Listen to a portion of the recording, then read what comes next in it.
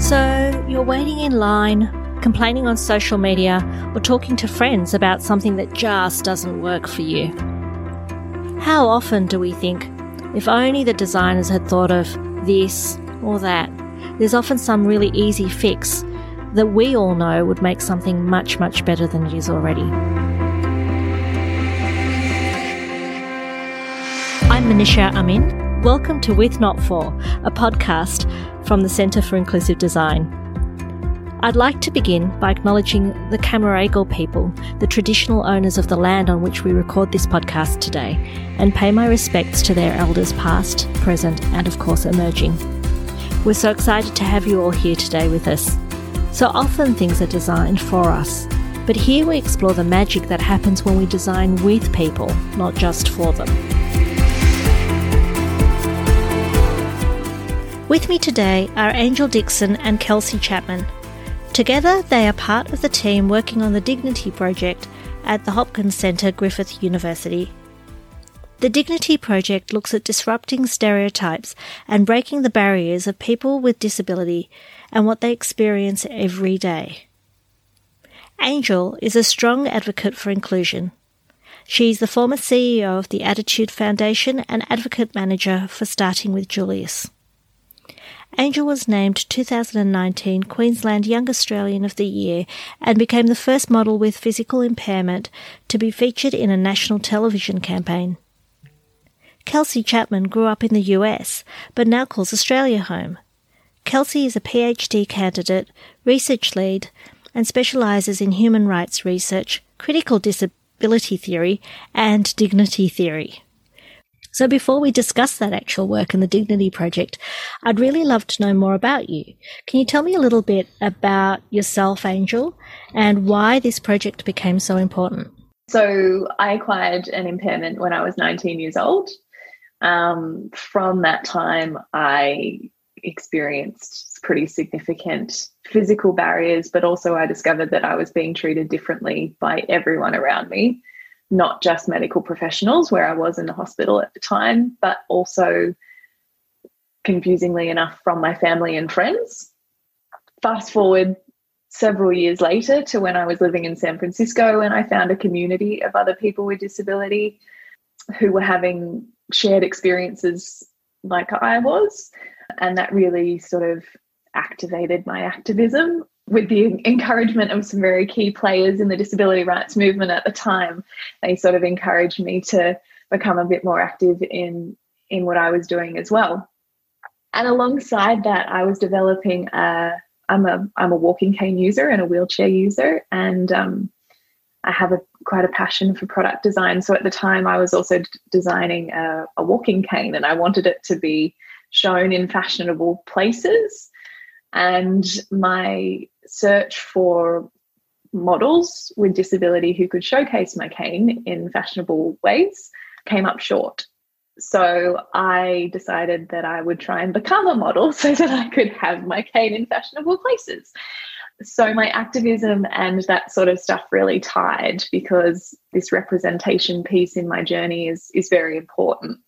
And I ended up coming back to Australia, and I met someone who is very special to me, Katia Malakias. She started Starting with Julius, which is an Australian-based organisation for media and advertising here in Australia. We got to talking, and our relationship grew, and our professional relationship has grown since then as well. And we've been lucky enough to work with some really big Australian organisations. Katia was also on the board of Attitude Foundation, and she introduced me to the organisation and to our former commissioner, Graham Innes. And subsequently, I ended up, after several things, as the CEO of the Attitude Foundation. I've since had a baby. And so I'm now just back on the board as a director, but helping to support the organisation where I can. And so since then, my time has freed up quite a bit. And last year, I received an Order of Australia medal and was looking to do, I guess, some more research things. And Kelsey and I connected through the Hopkins Centre, and they sort of pitched the Dignity Project to me. And it really piqued my interest. So we kind of got started from there. Well, that's fantastic. And Kelsey, how did you end up in this space? And also what did you think when you first met Angel? Well, it's a very long-winded question of how I got here, I suppose. So I'll keep it very short. I grew up in the US, as you mentioned before, in an area that I would say is not particularly diverse. And as a young child, actually, my aunt, or aunt, as we say here, was the director of a summer recreation camp for adults with intellectual impairment. That was kind of my first exposure to disability, or quote, disability, as I like to say. And that really started to help break down the barriers for me and help really normalize impairment moving forward. I'd say that's like the foundation for my exposure.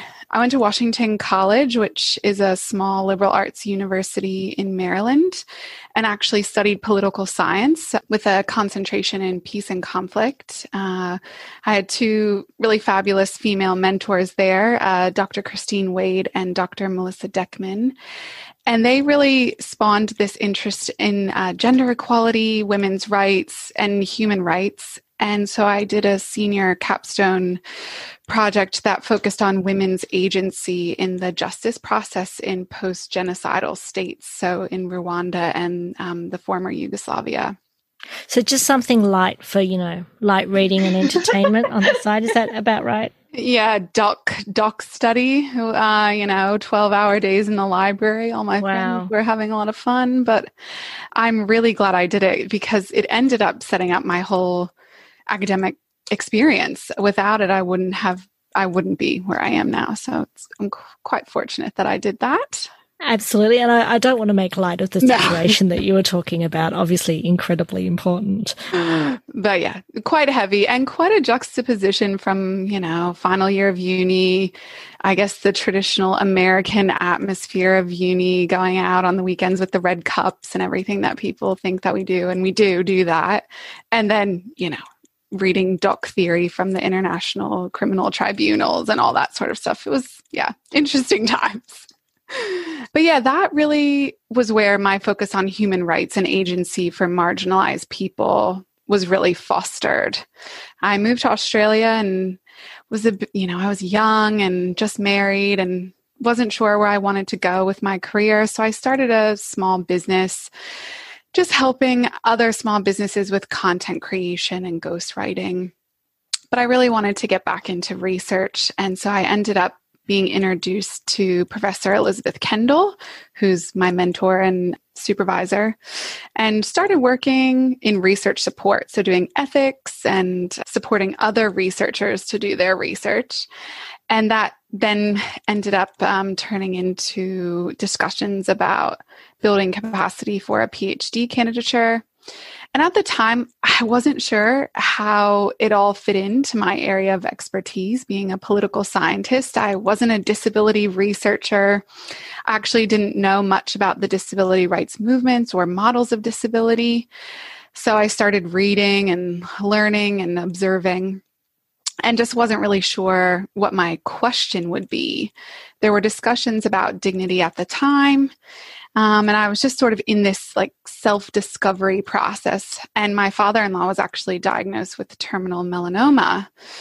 And I wasn't really privy to a lot of the interactions with the health system that he had until the very end when he was in, palliative care in hospital. And he was definitely ready for the end. And we were seeing all these doctors and social workers and nurses, and he was on nutrition, and it was very impersonal. And one day a doctor came in and said, "How are you doing?" Not physically, although I care about that, but just inside of yourself. How are you doing? And it was the first time I felt like he was recognized as more than just his cancer diagnosis. And later I actually realized I felt the change in the room from him, from us, from the doctor, and the power that question about dignity really extended to him and to us as his family. And so I actually applied for my PhD candidature a month after his passing to explore dignity. I just really understood the power that it held and combined it with the expertise of Elizabeth Kendall and what I was learning in disability. At the time, there was some work being done for a dignity project at the Hopkins Center. That was about 2017. And it was iterated and processed a bit and thrown a few maternity leaves for me. And I was brought on as the academic lead in 2019 as part of that citizen science grant that Angel mentioned. And so what does citizen science mean to you? Because, when I hear that word, often I think about people taking photos of wildlife or, in their backyards and sending pictures in. But you can't take a photo of someone's dignity. And in fact, when you're thinking about citizen science, where people are actually involved in collecting the research, we're talking about people collecting or thinking about their own experience, but also taking the part of the scientist. So, Kelsey, from your perspective, why did you actually choose this specific approach? Yeah, well, it is quite novel, and we say it's the human approach to citizen science. It's actually called extreme citizen science, I guess, in the literature, where projects are led by members of the community, and your participants are also classified as citizen scientists because they're using their lived experience to uncover data. It just happens to be their own personal data. And I find it really aligns with that saying of nothing about us without us. So it's quite a nice method. I guess from the literature, there's all sorts of benefits of doing extreme citizen science, disrupting normative ways of thinking, asking new ways of asking questions. Really, it's about giving voice to a diverse group of people and diverse views that have traditionally been silenced by research in order to uncover data from a new perspective. And I say uncover is we chose that word really purposefully because we took a while. We did, because we're not actually uncovering new stories. We're just exposing stories that have been diminished or ignored or silenced. Yes. For a long time. Yeah. And so for us, it was an opportunity for the whole life cycle of research, from the design through to the outputs, to actually translate the perspectives and positions and goals of community voices into scientific knowledge. And really, I view it as bridging the gap between citizen experience or experiential data and service provision. Right.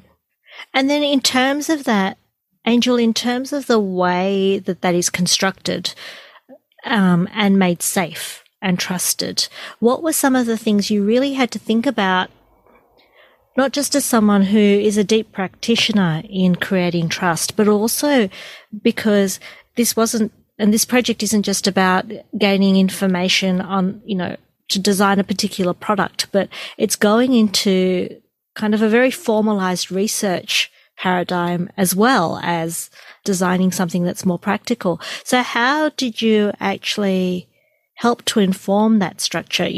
Just that comment about uncover rather than discover. My sense is that you would have had to spend a lot of time not only with the citizens, but actually with the scientists. Yes. So I feel like I've come in as a bit of a heavyweight in this area to the Hopkins Center, particularly from an already established perspective of what the center is for rehabilitation and resilience for people with disability. And those words are tricky words for me.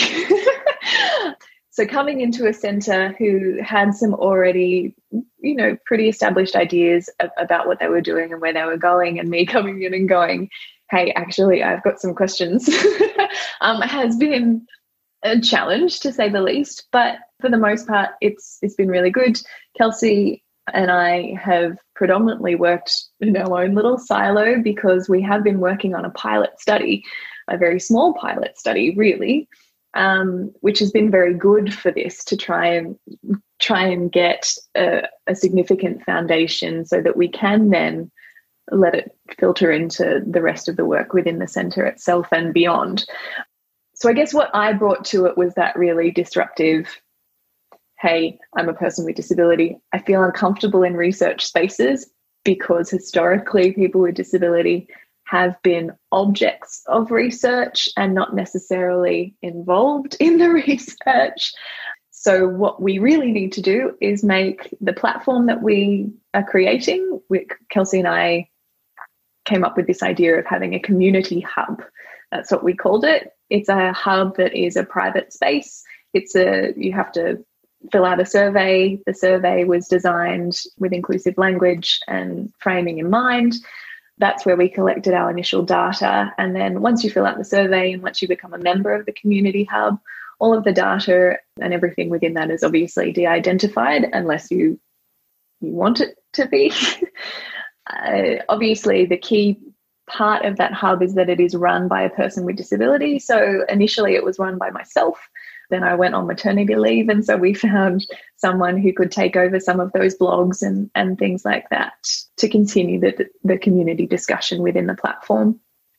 And is the platform physical? Well, I know that, COVID has put another spin on this, but has it been physical and virtual? No, it's all been virtual. Okay. So one of the things that we actually had to do from the outset, because this launched at the beginning of COVID. So we were actually kind of COVID proof, which was a good thing, but we do recognize that there are barriers to the accessibility of our platform. We tried really hard to make it as inclusive and as accessible as possible. We engaged the Centre for Accessibility to do some audits and things like that. And we did some user testing, all the things that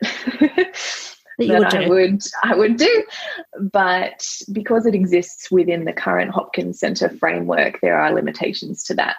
So we had to come up with some innovative ways of working. So we've done things like people can decide to provide answers through video, through audio, any form of written framework you send us, we can deal with that. And there's a lot of ways for us to connect with people and meet them where they're at. And so then in terms of the project, because we've talked a lot about how you've structured this project, and I know, I'm going to put a caveat here, I know that it's early days in terms of your research, but I'm still going to ask this question. What have you found in terms of dignity? And I'll ask both of you this question. I'll start with Angel. What have you found out in terms of dignity and what people want? And is it what you were expecting? During my parental leave, I did an online philosophy course on ethics and justice. So that kind of gives you an idea of what I do for fun. I'm a little bit like Kelsey in that way. we do align in that area. We're very nerdy. Well, you're lifelong learners, right? So I was really drawn to the possibility of creating some kind of foundational understanding of dignity that was understood by people with disability, because personally, I know what it's like to feel undignified. And I have, through the course of my journey and in San Francisco, when I met all of those wonderful people who were part of the disability rights movement and who taught me all the things that I know today, we've all developed this finely tuned radar for what dignity and indignity is. And you can feel it in your body. It's not something that you can really define, but when you're in it, you know. So it's almost like a somatic sense. Is that what you're saying? Yeah, there's something. And it's through shared experience that we can all kind of connect on it. But the important piece of individuality and all those tiny layered and culminative experiences produce a different kind of radar. So everyone perceives dignity in a different way. Everyone feels it in a different way, the same as with indignity. And so I came into the project knowing this. I knew that there was something there, but I wasn't really sure what we were going to uncover. And then when we got started, I expected to learn about different theories of dignity, and that's certainly what we've done. There's been a lot of reading, actually. Like just before we got into this call, I was very deep in just brain-breaking theories. But the simplest thing that I think we've uncovered that I didn't expect was going to be so strong throughout was a theme of acknowledgement and recognition or witnessing. There's a few words that we're going back and forward on at the moment because we're deep in the theories. But we initially called it acknowledgement. And it's this theme that people are saying, yes, we are people. We're humans first. We need to be recognized as human first or acknowledged as humans first. But at the same time, we need our impairment for functional reasons and practical reasons to be acknowledged so that we can exist in an equitable space. Right. That's really interesting, because when you first said acknowledgement, what I heard, or was what I was thinking you would go to, is what Kelsey was talking about earlier with her father. So someone acknowledging the dignity or the indignity. So an acknowledgement between two people. But you're actually talking about the acknowledgement of the difficulty that's causing a problem. So is that what you mean? All of it. Right. It is a matrix of acknowledgement. So we're extracting this entire theme of acknowledgement and putting all of these different things underneath it, because it all comes back to this one theme. Right. We can just see it so clearly. So what we really need to do now with our sense making is go away, and we need to come up with how we tie all these things together, which is why we're so deep in literature at this point, because there are so many ways to connect it. But really, it is such a simple piece that we really need to build out and make sense of, so that we can then take it back to people with disability and go, hey, does this make sense? All right, cool. Let's make some resources and try and solve some things. But the nice thing about what you're talking about as well is when we think about acknowledgement, it's actually quite a practical thing. So when I think about dignity, it's a bit amorphous. Everyone has a different view on what dignity means, but you're taking something that's quite broad and emotional in some ways and personal, and making it very physical and practical. So in that sense as well, Kelsey, what have you found in terms of the work we're doing, and maybe in terms of that notion, or in terms of other things that you're finding through the process of doing this research? Well, I mean, I have learned so many things, many of them from Angel and many of them from our participants. You know, I am a non-disabled person, so being welcomed into this space and into the sharing that our participants have welcomed me into has been pretty transformative for me in terms of just learning. In terms of the research, I mean, as you said, dignity is very subjective, or that's what people seem to think. And it's very easy to talk about things that feel undignified. Right. Most people can rattle off 10 things that have happened to them that are undignified. But saying actually what is dignified, what is dignity, how do you know? What does that feel like? It's quite difficult for us, even as researchers, to articulate what that is. And so then this emerging piece of acknowledgement has come through, and it was like that last piece in the puzzle that made it all make sense, and then made it all make no sense again, because we're still doing all of this reading. But fundamentally, right, all the piece of acknowledgement can occur between a person and a system, between structures, in environments, in other people acknowledging you, or, in that social interaction. In you acknowledging yourself. Yeah. And so it's kind of across these different spheres that you can have acknowledgement play out. And what we're finding is that, you're acknowledging, I guess, a person's value or their inherent humanity. I prefer that, inherent humanity, which then requires the realizations of their human rights. So we're saying, because we're acknowledging your humanity, then we're, realizing your human rights. And obviously that's at practical and also an ideal. But yeah, I think, in terms of current outcomes, it's created a lot of rating and definitely some spin-offs for other research. So we're working through a couple of context-specific applications of dignity and how, for example, being in a health system setting might impact on that in different ways.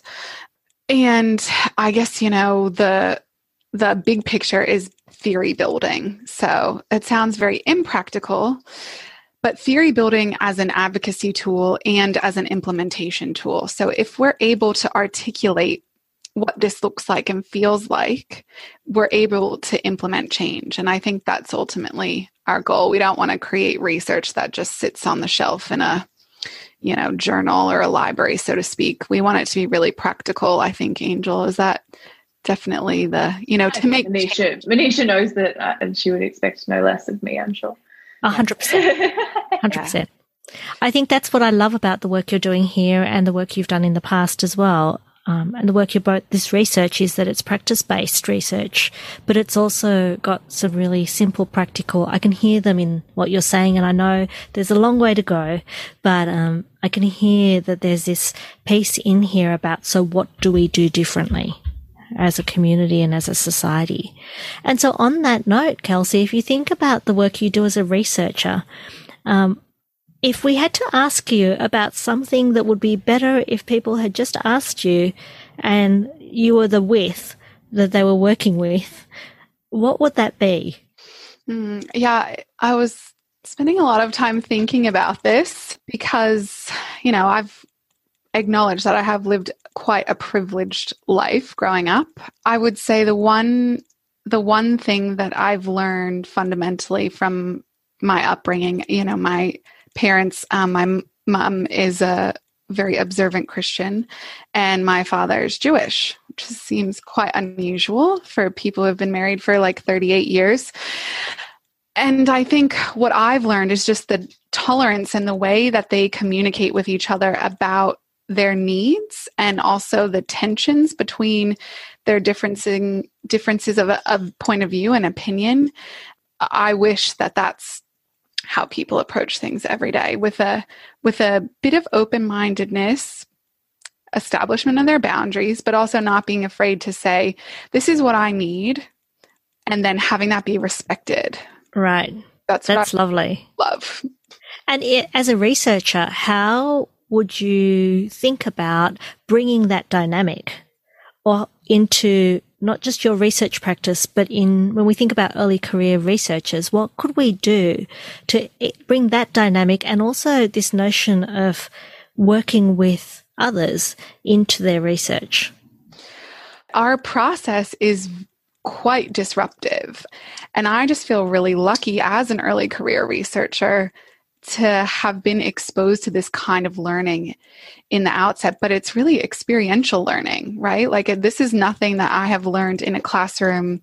We've just been learning it. Well, not we. I have been learning as we go. So I think for me, what I said could be fixed, or how I would like people to approach the world is just that open-mindedness and understanding what their boundaries are, but also being flexible in that. And I think that's something academia doesn't do very well in terms of being flexible in how we finance projects and being flexible in how we approach methodology, being open-minded about the value of lived experience. There's some people who are doing that exceptionally well in the field, but I would love to see that become just more robust and more prevalent so that we're not some interesting different project, that we're just a project that's doing sort of the same kind of methodology as everybody else and just making research a lot more accessible and inclusive. Oh, I love that. So when we think about your experiences, what would you say to people who are interested in being either advocates or allies in terms of how they need to go about this process of making sure we have actual practical change?